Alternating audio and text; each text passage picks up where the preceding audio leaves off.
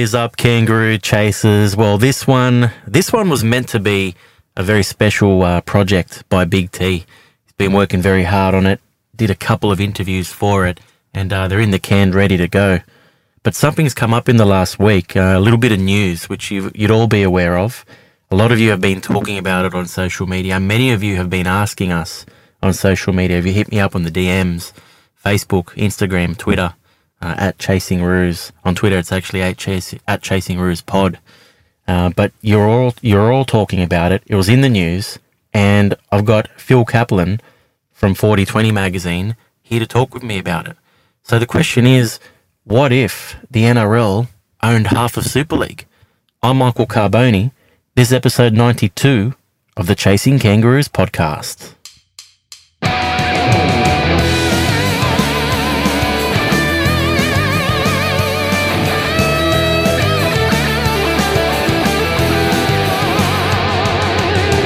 You're listening to Chasing Kangaroos, the rugby league podcast for fans who are passionate about seeing the game played in more places.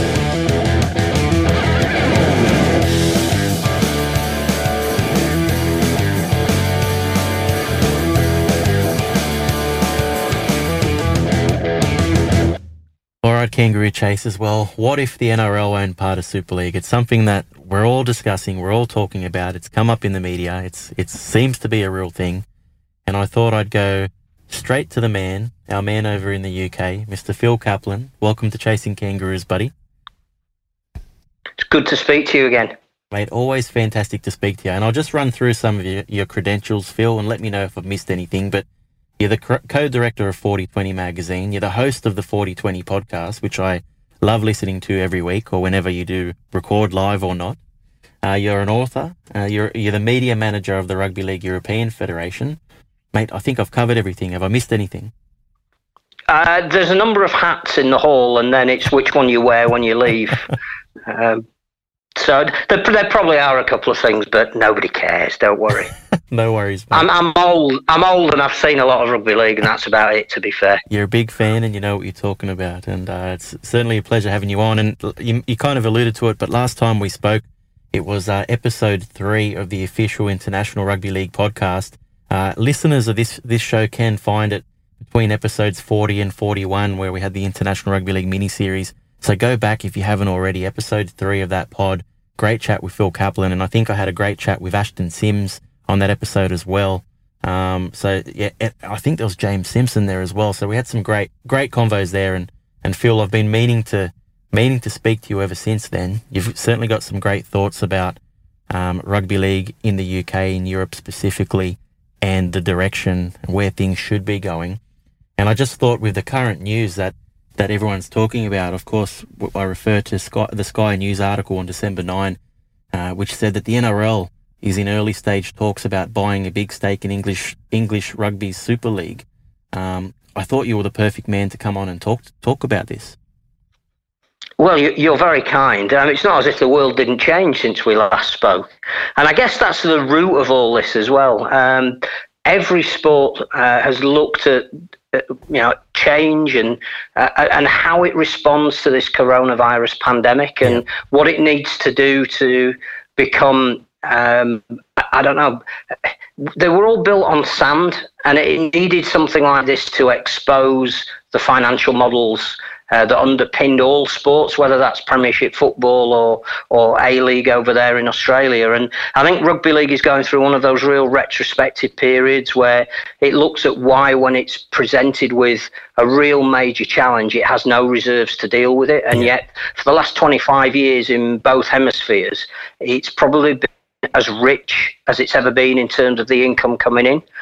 So I think we've all had the utmost sympathy and empathy with everything everybody's been going through, particularly those who have lost loved ones. And but what it has done from a business of sport point of view is it's put a real focus on discussions about how do you best emerge from this, where every part of your business is functioning far more in tune, rather than perhaps looking at its own markets and not worrying too much about what's happening elsewhere.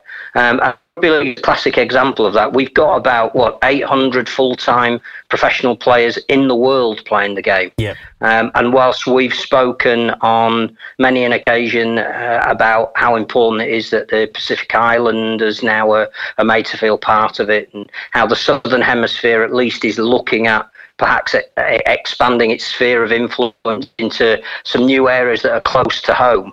I'm not sure now. You've got two choices, I reckon. Now you can either be a minority sport, but as big a fish as you can in that pool, and rugby league currently occupies that position, whether it's in Australia or it's over here, or you can look to become something more global and have that wider appeal. And I think the choices are stark that you are now going to be either one or the other. And I think some people in Australia are probably realising that that is the point that they're coming to, which is why they're looking at maybe taking a financial stake in the Northern Hemisphere. But perhaps more importantly, this is a really good time to invest. Yeah. Markets are low, confidence is low. If you are going to bring in any kind of corporate partner, you can offer them a lot more than you could have done 9 months ago. Yeah. And you'll have an audience that at least is willing to listen. So I think the parameters are being set, that there are items on agendas that were being talked about that weren't, and now they are. How that resolves depends very much on the devil in the detail, what's actually being discussed, what would be the terms, what would be the return on investment, what would be required by an investor if they were going to buy into a global idea of rugby league. But the fact that we can even sit down and say there's a possibility we can put an agenda item down on a meeting somewhere, that shows that the rugby league world has changed more than having 2 points for a drop goal. Yeah. Well, that's some other big news today. Some of the rule changes of the NRL. And look, I won't talk too much about those. But I think the 2 points. I think it's funny how people go nuts online. Like, it's not like we're going to be kicking 2-point field goals all game, and it's going to turn into a rugby union match where they kick penalty goals all game. I don't think it's going to get to that point. It's very difficult to kick a field goal from right in front. 40-metre drop goal. Anyway, that's a total another conversation, Phil. But I love how, go for it. It is, but there is a relevance here that if you seriously want to bring the two hemispheres together and have a common goal, then one of the parts of that business doesn't really want to be operating a set of rules that are different to the rest of the world. I mean, we're still coming to terms with the fact that, our scrum's going to come back in the Northern Hemisphere in 2021. So I just think it's a wry smile to those of us that have been looking at stuff like this for a very long time, to say, on the one hand, you're feeding us a story saying we need to work closer together and we're stronger in unity, and you're just sitting down there and reflecting that actually might be a good idea. And then the same body that's saying that, another arm of it, is saying, by the way, would you change the way we operate? And you go, I'm not sure those two are compatible, even if we're not talking about the same thing. So, a wry smile when I heard that. Well, it's a very good point, because a lot of people say, one of the positives of the NRL perhaps owning part of Super League is that the competitions can align in terms of rules, in terms of scheduling and structure.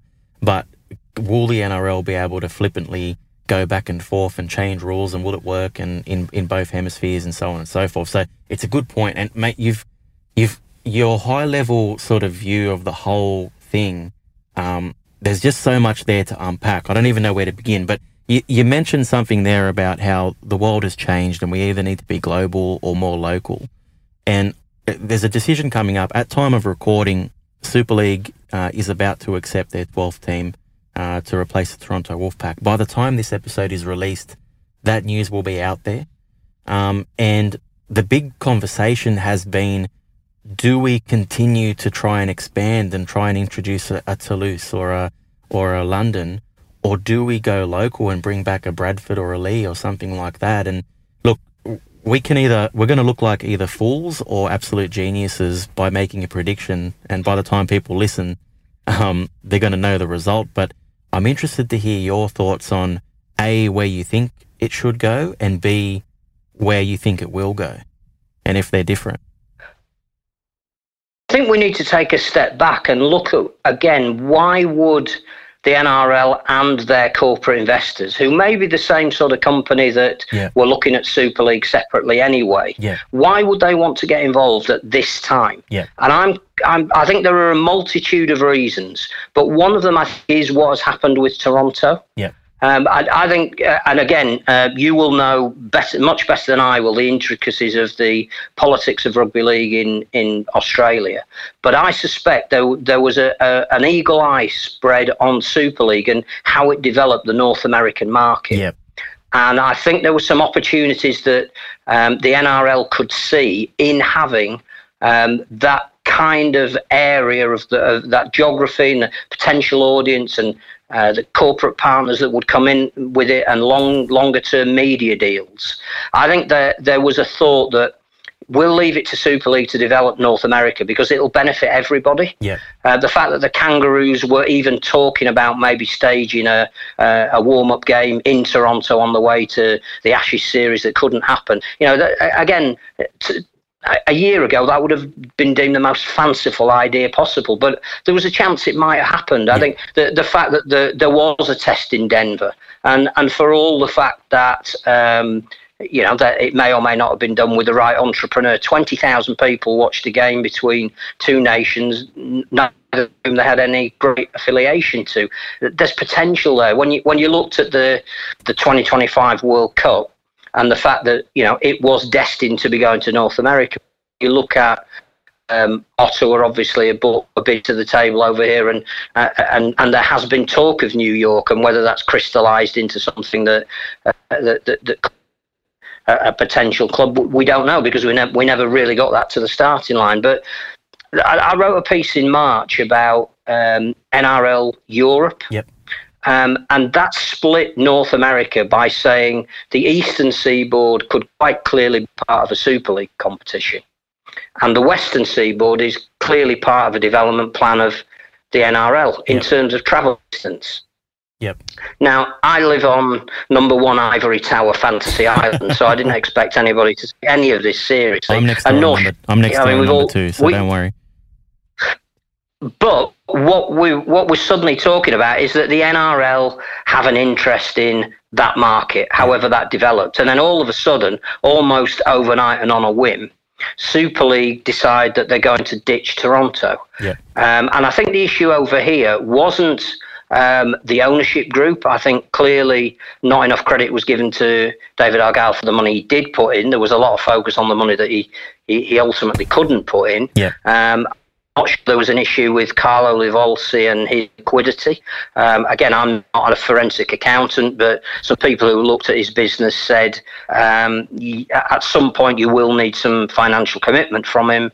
But in terms of his worth, he is in a position that is much better than some current owners of other Super League clubs. So again, the issue became not about whether Toronto should be in or not, but the process of saying that North America wasn't developable as a market. And I think as a game, we've always been quite ambitious. Expansion going right back to sort of, the first test series against the All Golds and the first Kangaroos that came over were held in places like Birmingham and London and Edinburgh. We've never been frightened. Cheltenham was the first deciding venue for the All Golds. So we've never been frightened to have expansion on the agenda. We just haven't done it very well, would be my argument. And I think that the NRL had looked at, well, we need new markets. Super League is being asked to develop a market that we can either help with or jump on the back of or work with, and then suddenly that market isn't there. So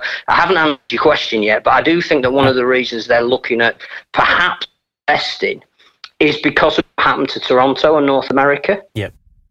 I also think that the other thing to go alongside are you global or local is the event culture. We have a pretty static audience. We know the demographic, and we know we've got to do something about that because we need it. It's changed, and we need it to change. And there's a lot of great stuff been written and spoken about, not least with Professor Tony Collins about the deindustrialisation about the north of England. And pinning the supporter base over here, and clearly, the mix of white and blue collar workers that follow the game in Australia and New Zealand is something that somebody like Steve Mascord has written about a lot. And yes, we have to change our audience profile. I get that, but one of the things any kind of newer or younger audience seems to want is events. And you look at what have we got to sell? Well, the pinnacle of the 2 domestic seasons should still be the World Club Challenge. I'm old enough to remember the 1987 game at Central Park between Wigan and Mali that effectively kicked off the idea that the champions of the Southern Hemisphere played the champions of the Northern Hemisphere. 37,000 people packed into that famous historic ground. You couldn't move. It was absolutely brutal. Not a single try was scored. In many ways, it was the first we'd seen of Origin firsthand over here.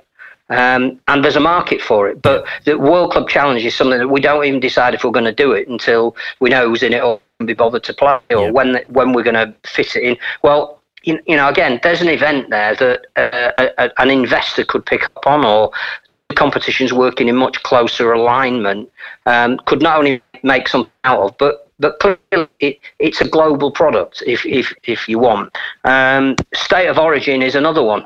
I think we love it over here, and we've seen what the NFL have done by bringing games to London and gradually introducing an audience that is familiar with the product to actually seeing it live. And if I was the NRL, and I was going to say it's a 3-match series, and the likelihood is there's going to be one game in Queensland, there's going to be one game in New South Wales. That third game is a development tool, and Perth sort of worked for us, and Adelaide sort of worked for us. And I think New Zealand might work for us. And the obvious place to cite one of those games with some real groundwork done over a period of time is possibly a London. Yep.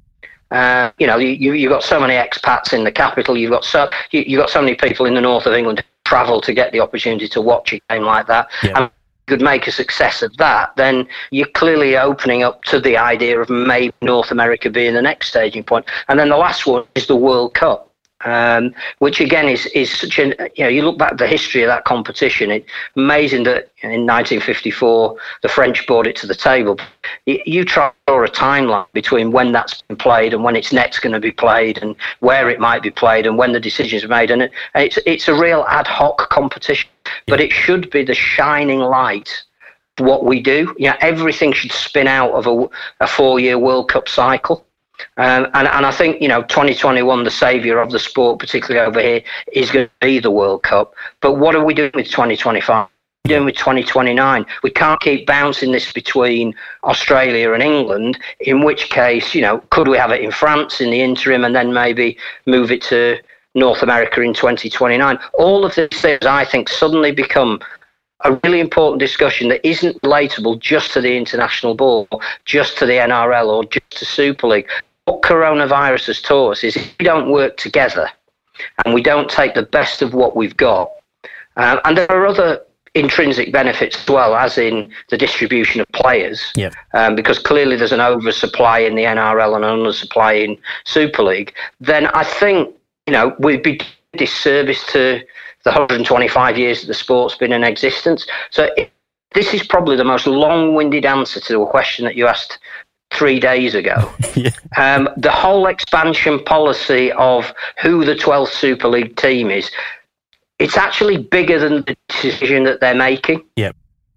And I think the worry that we've got here is that the decision to drop Toronto was done through one process.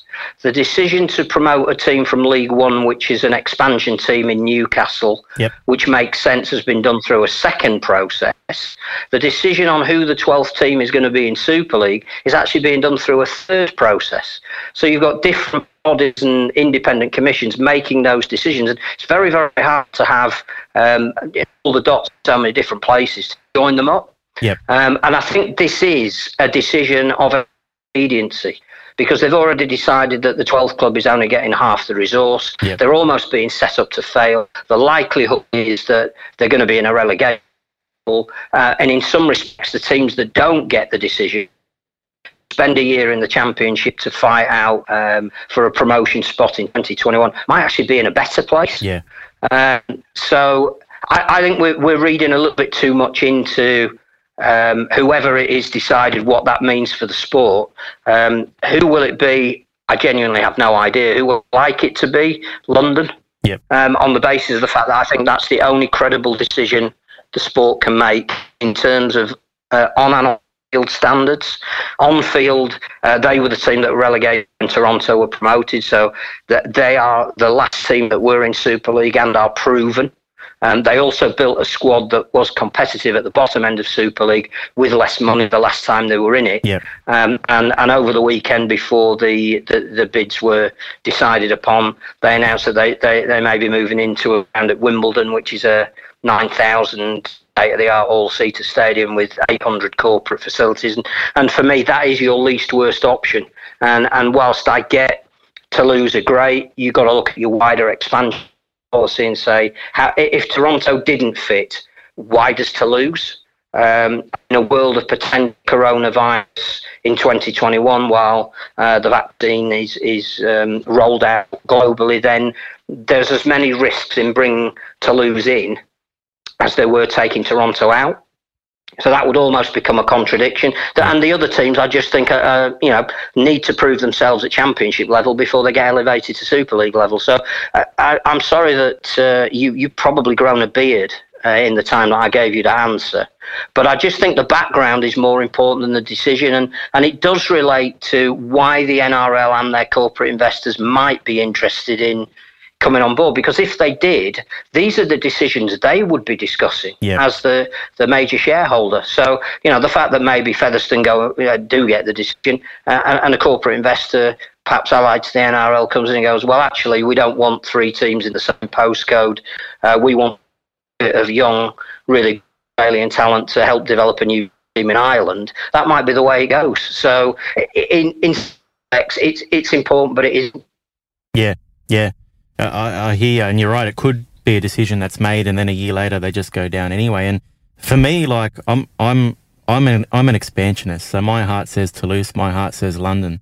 But the question is that what we want to do? Like you said, it's a contradiction. Why would we go Toulouse when we've already knocked back Toronto? So for me, I kind of feel like, and I could be 100% wrong, and the listeners will know as they're listening to this, but I kind of feel like the criteria has been written for Bradford or someone like that, right?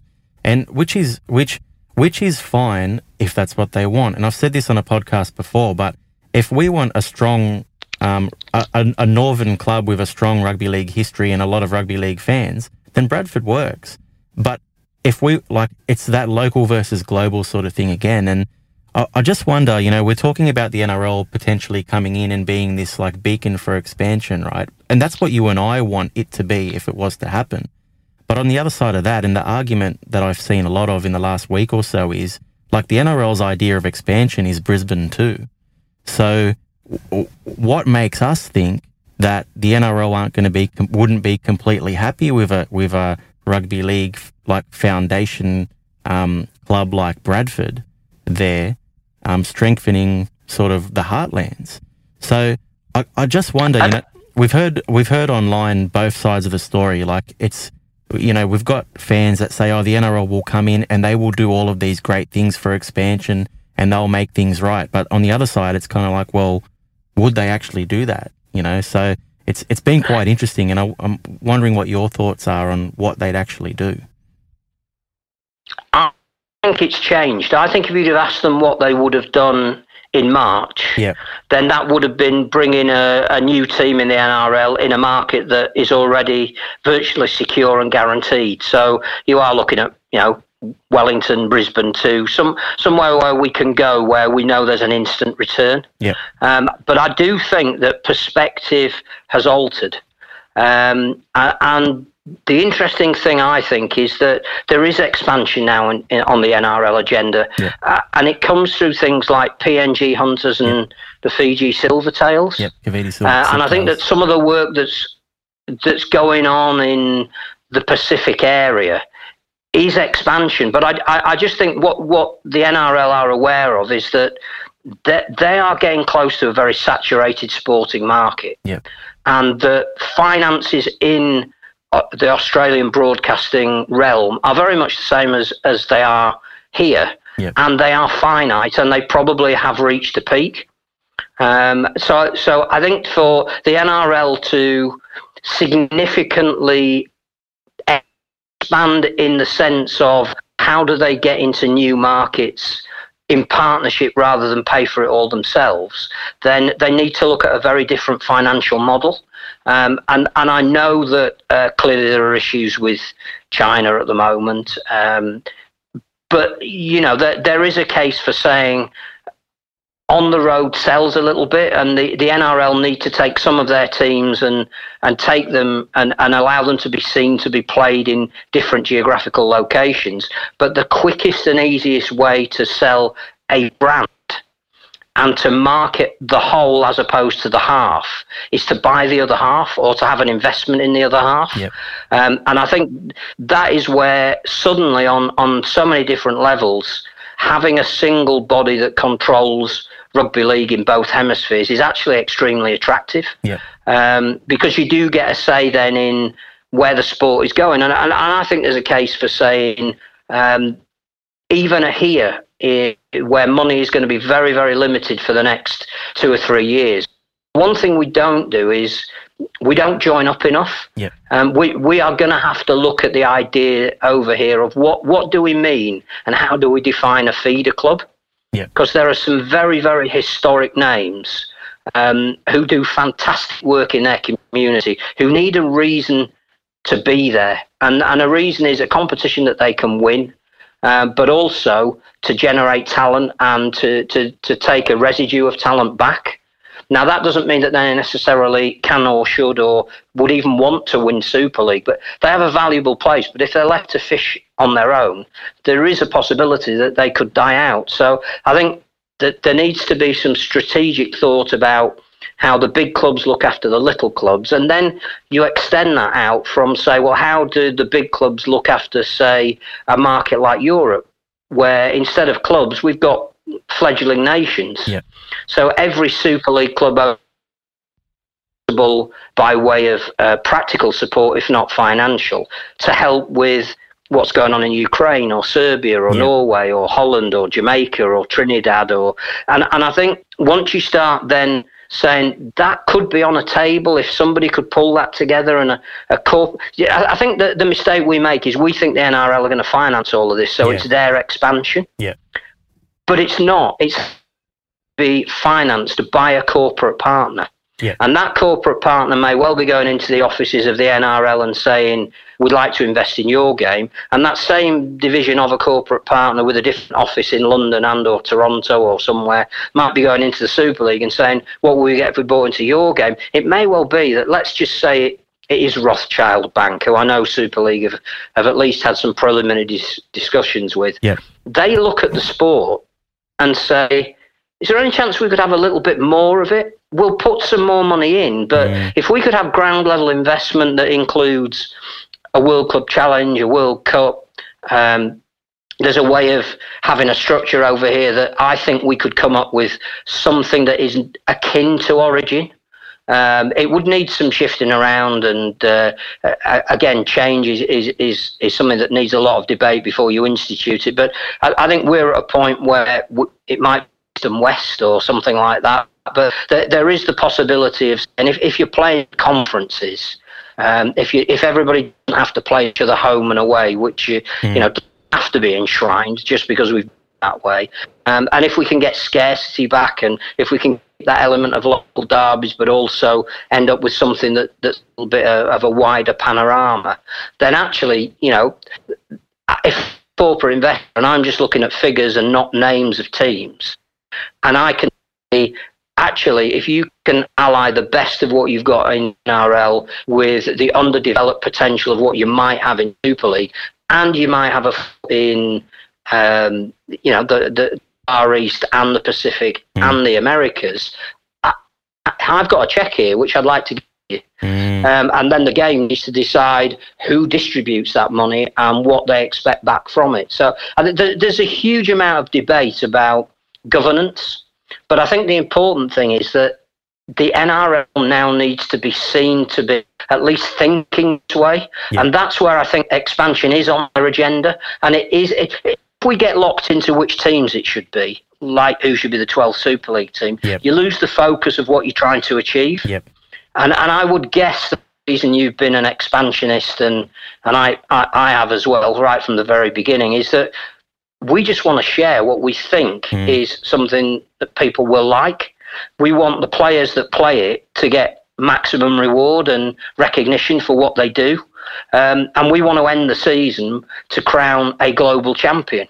And all feel that we've been a part of something, and that the sum, it leads to something that's greater than its parts. And I think it's not about disenfranchising anyone. It's about being the best you can be. And I'm not sure the sport has ever done that. And you don't get many opportunities to do that. The Super League 25 years ago was the last opportunity. And if you look back, we probably haven't done it as well as we could have done over here. But this is another of those moments where something absolutely horrible, like a pandemic, has said, just sit down and throw away everything you think you believe and start again, and what would you like to be? And if we have those discussions, I honestly think that there is massive potential for rugby league. It's true, and it's very scary, Phil, because you mentioned Super League 90, 95, 96, 97, those years, and it's been 25 years since that sort of all started. And back then, like in Australia anyway, like 94, 95, this was the height of popularity of our sport in New South Wales and Queensland in particular, but the rest of the nation was starting to take notice. We had clubs in WA and New Zealand, and Adelaide Rams came in, and Melbourne Storm soon after, but things were going great. And then the Super League war happened, and we've been sort of treading water ever since. And only now, 25 years later, I believe the NRL is kind of like rugby league in Australia is back to the height, the popularity that it was. But it's taken all this time, and now all of a sudden there might be another opportunity to make things great, to expand on where we're at, and can we take it, and what's the right way forward? And yep. I think there's another change as well that Super League has sort of tempted us with, but we haven't done properly. And that is now when the fixtures come out over here. A lot of people, instead of looking what their local derby game is, are looking when can they have a weekend away in Perpignan.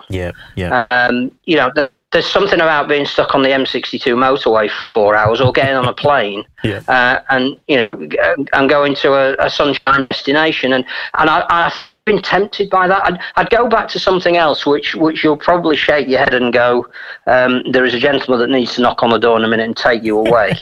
But I think we need to be revisionist about the 1997 World Club Championship. And it came far too early. And it exposed how far ahead the NRL was from Super League at that time. But anybody who went and watched any of those games, even in the knowledge that they were going to be one-sided, and I'm looking in the group stages, there was a massive exorcism about that. And I can, I was extremely lucky that I came and covered the first 10 days in Australia rather than stay over here, because we wanted to get somebody who would get the angle from over there, because all of the journalists here were going to clearly go and watch Bradford, who were our champions and we thought would be competitive, and play Auckland, who were, I think, the lowest ranked team in the NRL at the time, and Auckland just took them to the cleaners, and all it gave was everybody here and the opportunity to bemoan the direction of travel that we were going. But I wanted to go over there and just see what the reaction was in places like North Queensland and Adelaide and Brisbane and London, when they the Battle of the Broncos, when one of the first games that was played, just to see what the reaction was, and then come back and see how the fans over here, even in the knowledge that they were going to watch teams get beaten, what they liked or disliked about the idea that they weren't playing Halifax, is to pick a team completely at random and not decrying anyway from them being called Blue Sox at the time, to playing, I don't know, Perth. And actually, there was a stirring there. If I use Leeds as an example, Leeds were extremely resistant to summer rugby and the advent of Super League, mainly because they'd spent probably 7 or 8 years trying to chase Wigan before Super League came in and virtually bankrupted themselves. The club was at one of its lowest ebbs in history, and it didn't to the idea of Super League and summer rugby. But on the night that Adelaide Rams came over, and that night was a beautiful summer evening at an old historic ground, but any rugby league fan across the world would have some kind of recognition of. And it was a shirt-sleeved occasion, and it was you were playing a team who you didn't know many of the guys who were wearing their shirt unless they were internationals. And yeah, there was an exceptional try that, and yes, Leeds. But it's almost like you trace the start of Super League and Leeds becoming a force in it to that game. And that's extremely simplistic. A lot of other things happened on that road, but the truth is that people bought into the fact that inter-hemisphere competition was something a little bit exciting and a little bit different, but we never capitalised on it because we did it at the wrong time. We almost tried again. I'd like to bring that back. Yeah, we almost tried again. And I remember, I'll take you back to, like, one of my earlier memories. So I was 90, I think it was 93 or 94. So I was 8 or 9. But when Wigan came over to play the Broncos in the World Club Challenge, that was massive. Wigan was a brand that all rugby league fans on this side of the world knew. They were the Broncos of the era over in the UK, and it was huge. It was a massive event, big crowd, great game.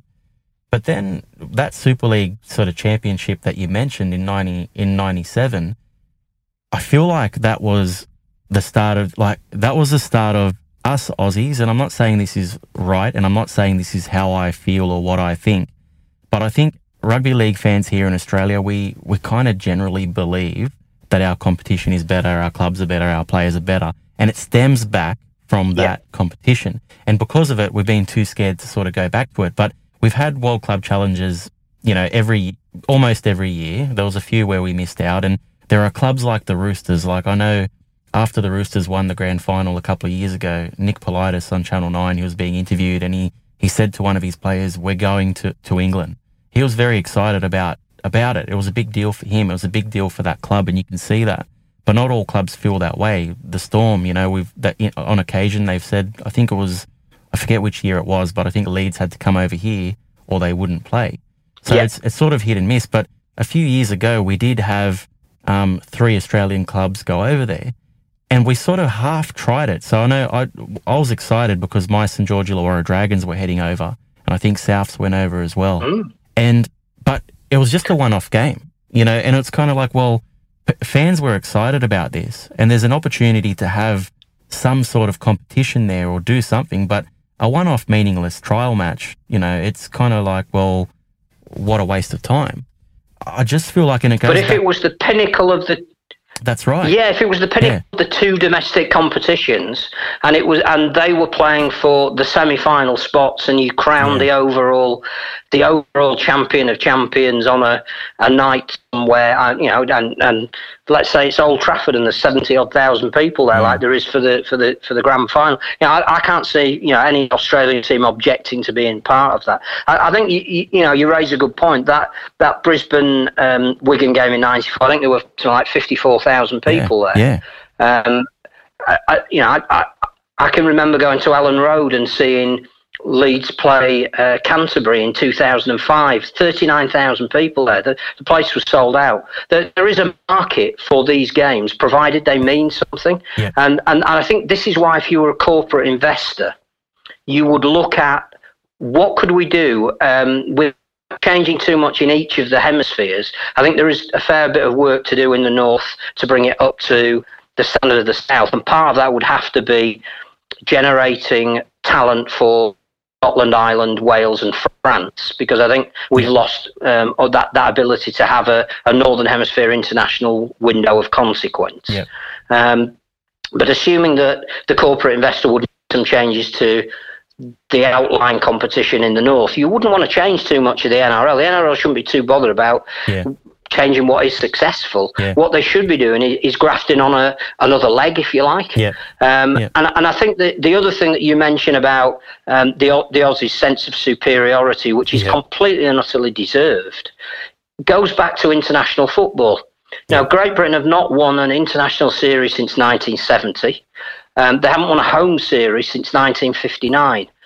You can't tell me that one of the successes of Origin is purely because you haven't got the chance to beat the Poms anymore. Yeah. And you did have a credible England/Great Britain team. You did have a World Cup that you didn't know who was going to win it every 4 years. You did have a Lions tour built into that schedule. Every second year you'd be getting a Lions team that was representative of the four nations that find it coming over and touring. I think you'd find that that dynamic would slightly change, and the NRL as a product would be enhanced by having something slightly above it that players would be aiming for. So, of course, you want to play Origin at the moment. Of course, if you're a Pacific Islander, you want to play Origin because A, you get paid very good money, but B, that's probably the most intense and biggest game you're going to play in. Yeah.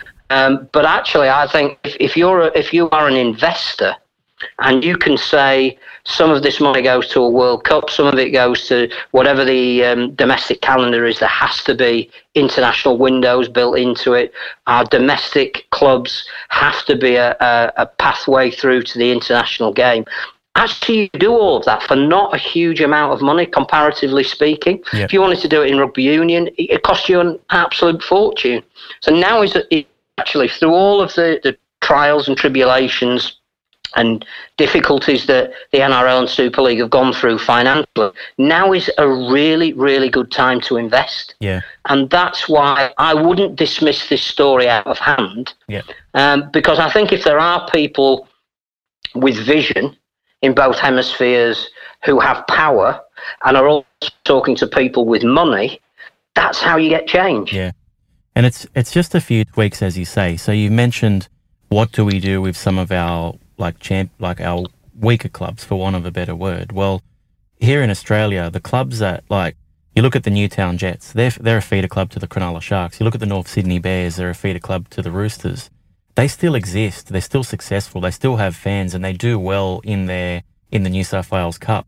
There is a place for them, but it's not necessarily at the top of the tree in the NRL. And I think we need to start some of the English clubs, like, I won't name any because I don't think it's fair, but there are clubs over there who need to sort of understand they're probably not at the top of the tree anymore, but how do they develop players in the heartlands and how do they bring them through? You mentioned Origin being something that it would be great to replicate or have something similar in the UK. I think you guys, like England versus France, that's your state of origin, or a home nations like England and Wales or England and Ireland or what have you. This is where pathways need to be built, and that sort of international scene can become state of origin for you guys on that side of the world. And if those things happen, then you know, anything can happen from there. And I think all of a sudden the Kangaroos would take notice, and Australian fans would start to respect and say, hold on a second, we need to beat these guys now. It's not about state versus state anymore. The Kangaroos need to beat England and France, and New Zealand needs to beat Wales and Ireland and all that sort of thing as well. I think it's important. And that's, you know, it only takes a few tweaks for that to happen. You mentioned the value. You keep mentioning this. A statement you keep making is maybe now's the right time. You know, the value. And the Sky article mentioned that 50% stake in Super League would be worth approximately £75 million. And to us Aussies, that's about $135 million, maybe a little bit less, a little bit more, depending on what day it is. And when I first read that, I thought, oh, that seems a bit much. Like, I thought it was kind of overvalued. That was my gut feeling immediately when I read that. But I sort of did a little bit of digging, did some more research, and I found that the NRL is valued at $3 billion Australian, which is a considerable amount more, obviously. So in a world where the NRL's worth $3 billion, then yeah, maybe the Super League's worth, you know, 250 million. You know, all of a sudden there's a huge gap. Yeah. And I just wonder if you think that's fair value, or if you like, what is that enough money to actually make a difference, or would the NRL need to keep contributing? How does that all work? It just blows my mind. It depends what you're buying. Yeah. And I think this is where we're in the realms of speculation. But if I was a corporate sport investor, Yeah.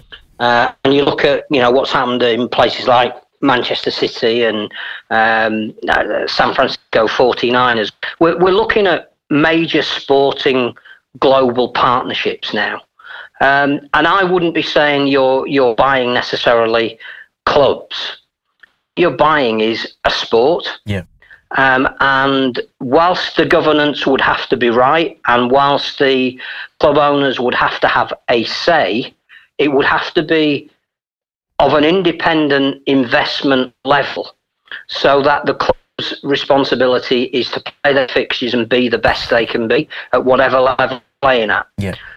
But as a corporate investor, you would say, if I put this amount of money in, and actually what you're asking me for on a global basis would probably buy the right arm of an NFL linebacker. I would want to be able to have some degree of say and influence and control over the pinnacle of the pyramid. Yeah. So whilst I would leave it to the person that is our agent in the respective countries to deal with the domestic competition, I need to know that the World Cup is taking place every 4 years. I need to know the development work that is going to getting us at least 8 competitive teams when that World Cup takes place, and ideally a tournament of 16 or 24, and one that starts 3 years earlier, qualifying competition in 5 continents. I need to know that within the domestic competition, the window for kind of international representative rugby that's going to keep that boiling.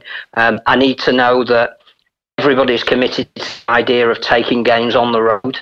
Now, if that means season ticket holders are going to lose one of their games because advantageous to play Wigan and St Helens in New York, or it might be real good fun to take Brisbane and North Queensland to San Francisco, then that's part of what we would like as a return on our investment, because we want to sell all the things that go with it, like television rights and merchandising and licensing, on the back of all that. Yeah. So we're not really bothered what the fixtures look like. I think the other thing is what's interesting. If you are a conspiracy theorist, it can mean more than is that for the ever, for all reasons, the 2 domestic competitions on the same weekend next year.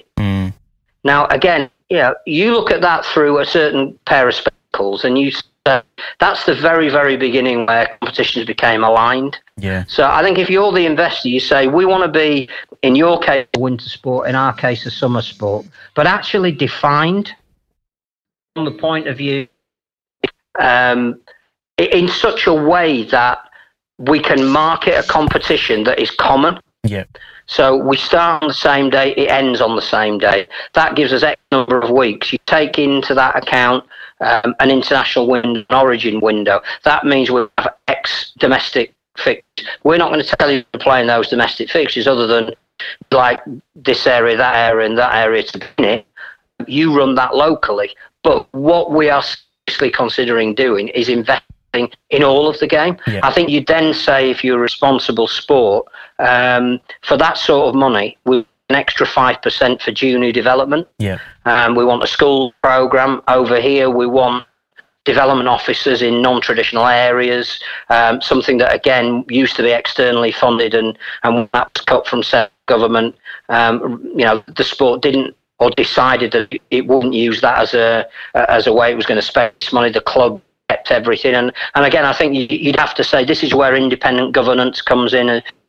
As much as anything, that there has to be a level of money allocated to each strata of the game, and you quite rightly about clubs have got to have a role. I look at Batley over here, who are an absolutely classic example of a club that know their place, and it is no coincidence whatsoever that they are not interested in being in Super League. Yeah. They want to be the best they can be in their community, and their community is, along with probably Hunslet, has changed arguably more than any other. Yeah. The social demographic, the economic companies that used to support those areas are just not there anymore. Yeah. But what Batley have said is, if we're sustainable in our community and get 2,500 people down at our stadium, and if we can win a cup, and we can parade it on town hall steps. And that gives us enough money to be self-sufficient for the next 5 years. And we can produce a player every now and again and sell them to Wigan. And because we've got a good working relationship with Huddersfield, if they've got a couple of academy lads that they can't use, they can come and develop their career with us. Or if there's an outstanding guy who's played multiple matches for is an England international, wants to finish his career with us, we're exactly the place that we can give him the perfect. There are so many synergies if you look for them, but if you just leave everybody to hang out to dry, then some of them are not going to be there when you go and pick the fruit at the end of the year. True. So I think there is clearly a way of doing it, but the game has a responsibility for the lower division clubs here. They need 2 major events a year. One is they need a championship final. So they play all year to get to crown who is the best team that isn't a Super League team. Yep. And they play that at a neutral venue that is of historic significance, somewhere like Headingley, for example, that has all the facilities, and they get 10 or 15,000 people there, and they win a title, and they get an amount of money for winning that title. Yep. That means that their life gets comparatively easier for the foreseeable future. And the second event is we tried it once so far and called it the 1895 Cup, but it's a cup competition that ends up at Wembley at the same time as the Challenge Cup final. So instead of having 2 teams, you have 4. You have 2 teams from the traditional heartland areas of the game, get to experience again what it's like to be at Wembley, and you get an event whereby you get a greater mix of fans, and it becomes a more exciting thing to be a part of, because every constituency of the game is represented there. And the thing about Batley is you go back to the very first Challenge Cup that was played in 1897, and they won it. Yeah. So there is a place for them, there's a history of them. What we need to do is we need to find a way to make them valuable again, but they need to realise that for the money they would get as part of whatever the new world looked like, that doesn't necessarily give them a seat at the top table. It comes down to opportunity, and it shouldn't matter how good you are, what gender you are, if you have any disabilities, what country you come from. There needs to be opportunities to play our sport and to have these events, like you say. I really believe in that. You mentioned clubs knowing their place, and the championship clubs and the lower clubs, lower division clubs and all that sort of thing. If the NRL were to purchase part of Super League, wouldn't that just be the top 12 clubs though? Like Super League is the top 12 clubs and the RFL control the rest. So does it all need to come together and be part of one big picture for it to work properly? Yes, 100%. Yeah. I think that's the change there needs to be, that it needs to be independent governance in the true sense of the word. And whilst I accept that the RFL is, the board is populated with people who don't have particular vested interest and come from a very diverse background and are independent, I think the sway of the clubs above them in Super League, it still dominates. Now, the RFL had the same vote that every single Super League club did on the Toronto decision. So Wakefield had and nothing wrong with Wakefield, but they had the same say in the decision that the RFL as a corporate body did. Now, that can't be right, I don't think. Yeah. So I think you move to a situation where clubs are effectively licensed and they are given a certain amount of money. And their job is to come up with the right facilities, the best blend of players and youth talent that they can, a marketing strategy that is measured, and contribute to the competition.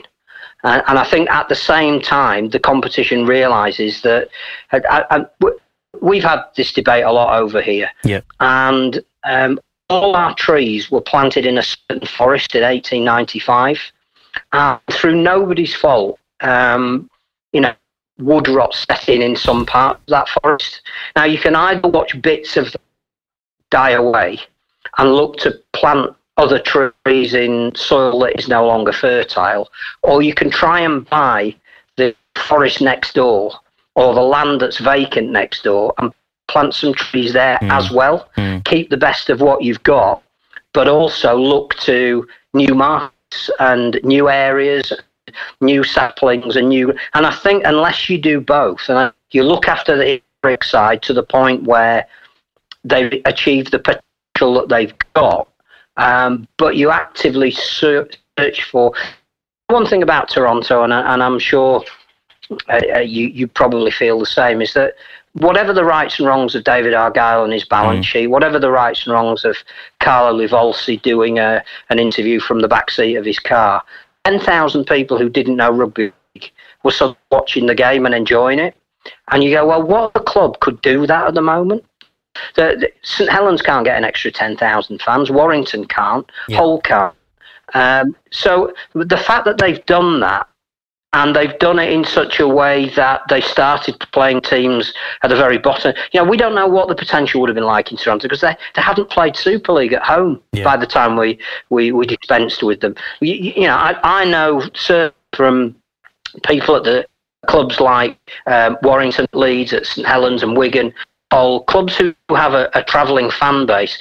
There were anything up to 1,500 fans at the dates their fixtures were and planning on going. They've never had that in Toronto, and suddenly 1,500 fans coming into your city, and all of a sudden 1,500 fans in Toronto say, if all of these people are around my city, they go, and I think I might need to go and at least see what all the fuss is about. You grow a lot quicker once you've established a footprint, and I think that's what the sport can do. So there has to be an element to traditional clubs, but there also has to be a realisation that resource has to go to furnishing you. Yep. We agree on so many things, Phil. That whole 1,500 fans in Toronto just makes me sad that we didn't get to see that. I know it just would have organically marketed the game as well. I know when I was in Miami a few years ago with some friends, and the Orange Bowl was on, which is like the college football grand final, and we didn't know anything about it. We didn't know it was on when we booked the holiday, but there were people from one of the colleges was from Iowa State, and there were people in town everywhere wearing jerseys, chanting, singing, running amok throughout Miami. So we bought tickets and went to the game. And you want to be a part of it. Of course you want to be a part of it. Yeah, absolutely. And, and that's what I mean about the event culture. Yeah.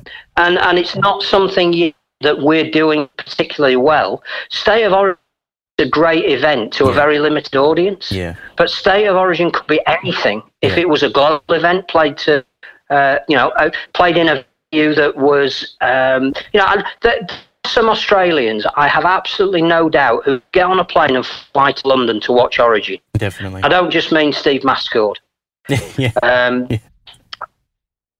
But you make something a must see. The NFL over here in London is a really good example. I don't know if the plan at some point is to establish a team there, but what I do know is it doesn't matter who they bring, they will fill the stadium playing at.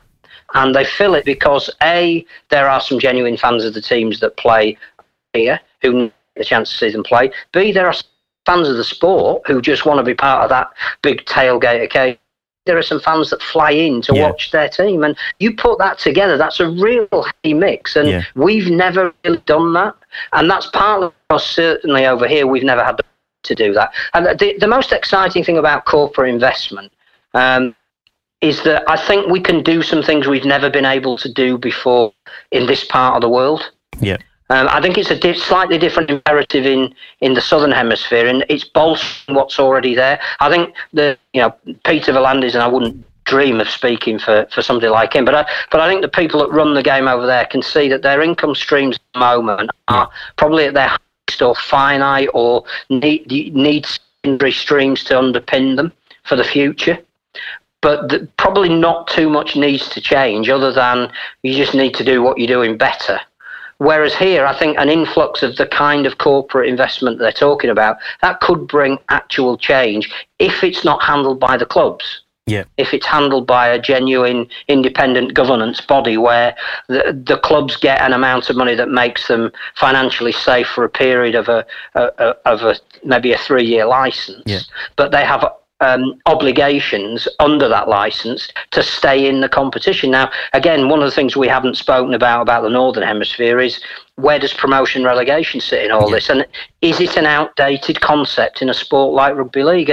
And for me, it actually is. And whether we like that or not, whether we agree with that or not, is totally irrelevant. It's the world has changed, and professional sport, elite sport, means exactly that. And whilst it would be lovely to still be democratic and egalitarian and Northern Union and left of the establishment, that's great. But corporate money makes you a big sport these days, whether you like that or not. And it's how you adapt to it, how you make the best of it, how you maintain your core principles whilst accepting it, your vision of what you want to be. And what I have found, I think, talking to some people over here, is that there are people that do share that vision. And it's too easy to label as expansion or flat cap. And actually, it's something a little bit bigger than that. It's about where does your sport fit in the future. And if you want to be local, be the best local you can be, but then don't complain that you haven't got the kind of broadcasting coverage that you want. If you want to be global, then you're going to have to give some little bits up to be global. And there's nothing wrong with it. It is a series of negotiations. So again, to go back to your point of what's it worth, depends exactly on what you're buying.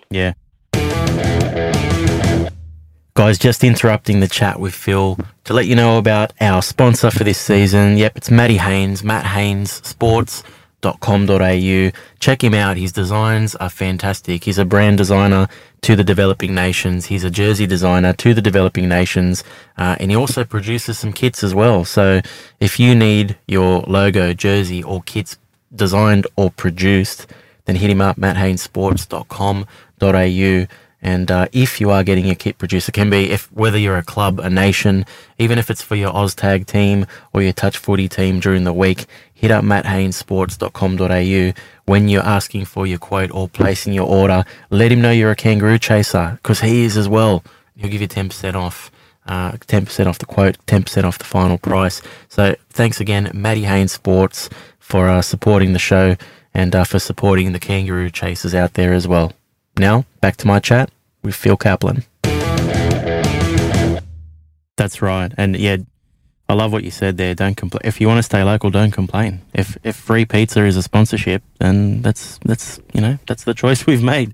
But I what you're saying, and that's great. Yeah, and that's fine. And what you're saying about promotion relegation, I agree with you, man. We agree on too many things. It's probably going to be a boring podcast. We just keep agreeing. But I mean, promotion relegation works in the Premier League, and it has for a long time. And that's that's huge. It's just a huge sport, especially over there.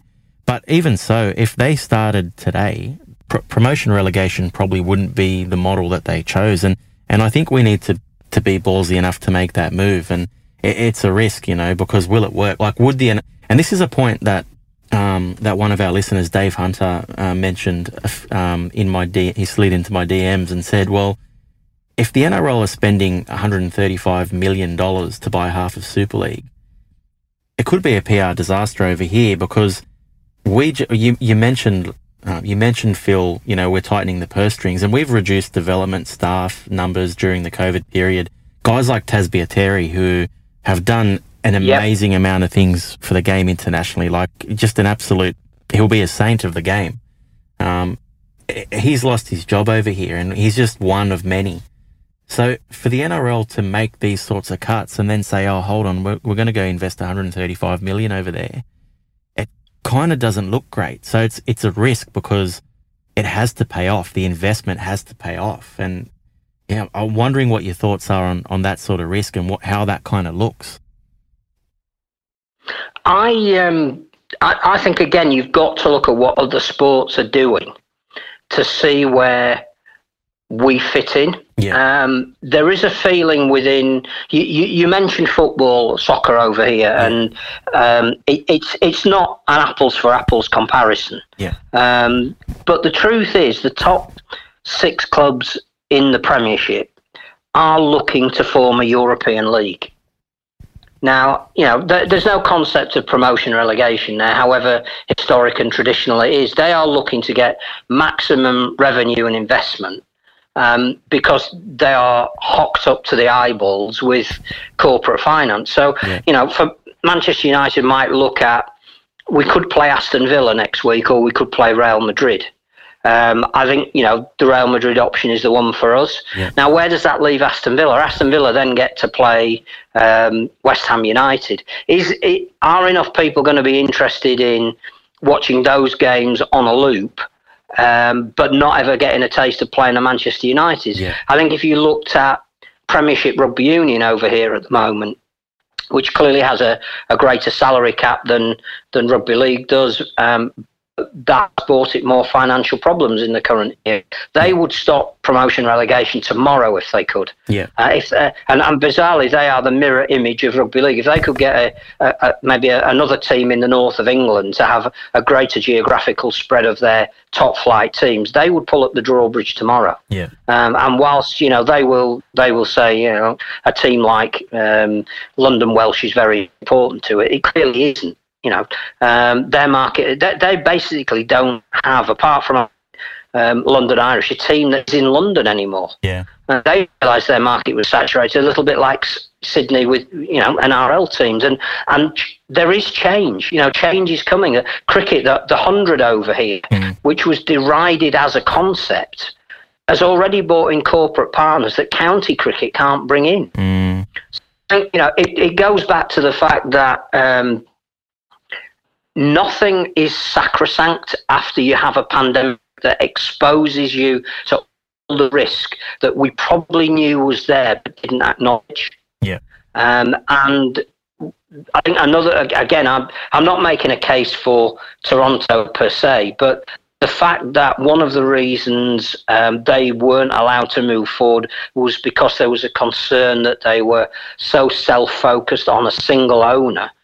That's no different to 3/4 of the Super League teams that are currently operating and virtually every other professional club in every other sport. And if that's the way it is, then what you've got to do is make yourself attractive and exciting to other investors. And Carlo Livolsi was part of the original investment group of the Wolfpack. The fact that David Argyle thought he could do it all himself, and Carlo Livolsi didn't feel he had any say over the money that he put in, and that's why when David Argyle stepped aside, Livolsi wanted to perhaps come in and rescue it. There are investors, there are people that see the value of professional sport, but what I'm not going to put up with is I'm going to put all my money in, and tomorrow you're going to tell me that because my team had 4 or 5 bad results that all of that money's been wasted. Yeah. I can't run a business like that, I'm afraid. So I think models of promotion and relegation don't fit the economics of the modern sporting world at the moment, and virtually every club who is outside of the Football Premier League can't survive. And if you talk about, I think we started this by talking about blank piece of paper moments in history. If soccer over here had a blank sheet of paper, there is absolutely no way there would be 92 professional clubs. It's completely unsustainable. Yeah. And I think what you've got to do is get to the point where you realise what is and isn't workable and you do something about it, rather than somebody comes to you and says it can't continue like this anymore. Yeah. The way things are at the moment, without this corporate finance or without the NRL buying in or without a combination of both, if the Sky Television deal, once revealed, is of a level that is comparatively lower than it is at the moment, then what's going to happen is that some clubs at the top table will perish. Now that can't. That isn't a model that works. We need to address that before somebody like, and I'm going to pick a club completely at random, so whoever's listening is a supporter of theirs, I'm terribly sorry. Yeah. But let's just say Sky come in and say we are going to give you half the amount of money you've got at the moment, and the owners at Castleford say, I'm sorry, but we can't survive on that. We're going out of business. Yeah. Aren't we better determining our own future with the kind of models we've been talking about, in the knowledge that this could happen because certain clubs are precarious, and try and firm the whole game from the base of the pyramid upwards, shine a light on the international pyramid and allow the resources then to trickle down with an independent governing body so that everybody benefits. Yeah. And if that means that Batley play in a division where they've got a competitive game every single day, every week that they take the field, and at the end of the season they win a trophy, they get some money, and they play those teams again the following season. Is there anything wrong with that? No. Yeah. To me, there isn't. Yeah. Because it's sustainable. Yeah. I love how this conversation has just become like a big picture look at the game and what it should be. And you mentioned the pinnacle being the top of the international game, and I agree that's where the pinnacle should be. And it leads me to my last question, Phil. I could talk to you all day, mate, but unfortunately I've taken up too much of your time already. But the final thought is really that it's a quote from Andrew Voss that got me thinking about this. So Vossi said, "I think it makes a stronger game on a global scale. I think that's a positive." And this is NRL potentially buying Super League. I think it's a positive, but I also have some hesitancies with them selling their soul to Australia. They need to maintain their own identity. And it kind of got me thinking about the NRL, the power that the NRL has at international rugby league level, right? So you mentioned the Denver Test earlier, and the Denver Test, originally it was meant to be the first of, I think, 3 test matches over there, which were building up towards and aiming towards growing interest of our sport in the US for the World Cup in 2025. Now, the NRL kind of, put their foot down and said, look, our clubs aren't happy sending a majority of players, and they have every right to, I suppose, because a majority of the top international squad players are from the NRL. We're not happy to send our players over there, over to Denver for a week. The clubs aren't happy with that. They could get injured, etc., etc., etc. So all of a sudden, game 2 and 3 doesn't happen. And not only that, but the World Cup in the US, doesn't happen in 2025. All because of what, essentially what the NRL had to say about it. Now, all of a sudden, the NRL buying into Super League could mean that they have even more power. Is that actually a good thing for international rugby league? Is it a positive or could it be a negative? But let's look at it a slightly different way and go back to a phrase. But bearing in mind that we can talk about this for all day, and I'd love to. And I think unfortunately we found 2 people whose entire life could revolve around notional discussions on rugby league, and the rest of the world will be asleep by the time we finish. But the truth is, what you said there might not be quite how it's happening. Yeah. It might not be the NRL buying into Super League. It might be a corporate partner buying into the NRL who can see the value of that deal having a Super League adjunct to it. And the NRL saying, well, actually, it might even be a corporate partner that would have been interested in Super League anyway. Because as you just said, I don't think the NRL's got that level of money. And if it did have that level of money, why would it want to buy into a competition that it might deem to be is failing when it could have Taz Battieri and 10 other players like him, 10 other people like him, working in the Pacific, generating more and more players for the NRL? Yeah. I think this debate comes from just a slightly different place. I think it comes from the fact that the NRL realise there is a danger of saturation, whatever they do, and a possibility of diminishing return from their current income streams. So they've got a product that works. They've got a market that's established. The battles that they fought to get to where they are, they've effectively won. Not least this year in getting a game back up in the manner that they have. So let's just say they're looking for more of the same. Their imperative to do this is to secure what they've got at the moment. And if that eventually involves a team in Perth or a second team in New Zealand or a Pacific Championship that they can pick the best players from, that's great. If it means that Canberra can go and play a game against Canterbury in Tokyo one day, that's also great. But if they're going to corporate finances and saying, we can offer you all of that and that's worth X, but what we could do is we could have a word with our friends in the north, if you like, who actually probably need a little bit more than we do at the moment. But we think that if we all work together, we could offer you Y, and Y would be worth X times 5. Everybody benefits. And if I'm the corporate person that they're going to, and I'm taking advice from rugby league people that is this a worthwhile investment? Or I'm testing the water, or I'm going to broadcasters and saying, we've been made this offer, and would you be interested? And they say, well, where are the international games? And you go back to the NRL and or Super League working together, or not Super League, but whoever runs the sport over here, because I think we don't need to talk about it, but one of the issues that we've got here is that split governance just has caused all manner of problems, and one of the things that has to come out of all of the process that's going on at the moment here is only one. It's an unbelievable waste of resource at a time when we can't afford it. But let's assume you could talk to NRL as a body, the game over here as a body, and you impressed upon them that the money that you were prepared to invest was contingent upon them also prioritising international rugby league and bringing those two halves together at club level. I suddenly think you don't have to travel too far to retain your respective identities, but actually then the sum of those parts is a massive whole that doesn't exist at the moment. Whole as in whole picture, not hole in the ground. Yep.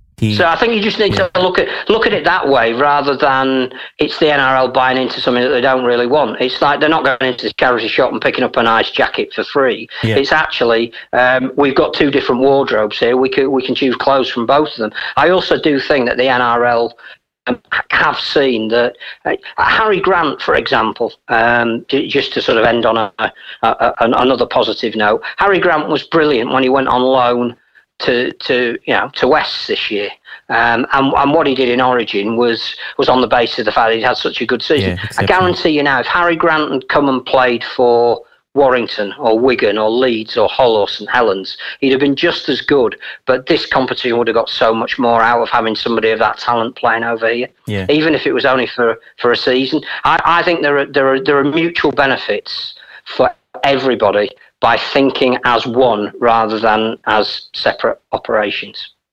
I think that's the best way to end it, mate. Thinking as one, and excellent food for thought. The listeners have asked me all week to talk about this topic, and you've certainly given them more than what they would have anticipated or expected. So thank you, Phil Kaplan.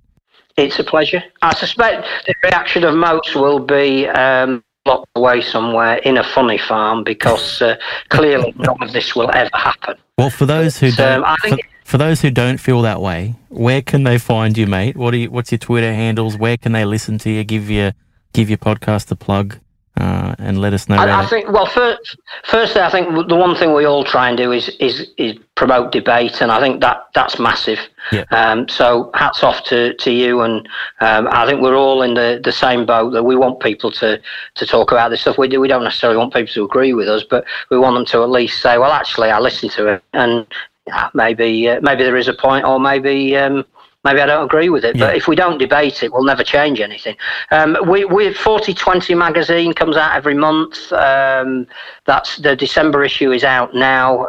It's on the scratchingshed.com website if you want a subscription. I think Masco Browns in Australia do get copies, so you can contact them. 4020, sometimes live, sometimes not live, is on YouTube, and all the various podcast providers who I'm too old to even remember what they're called.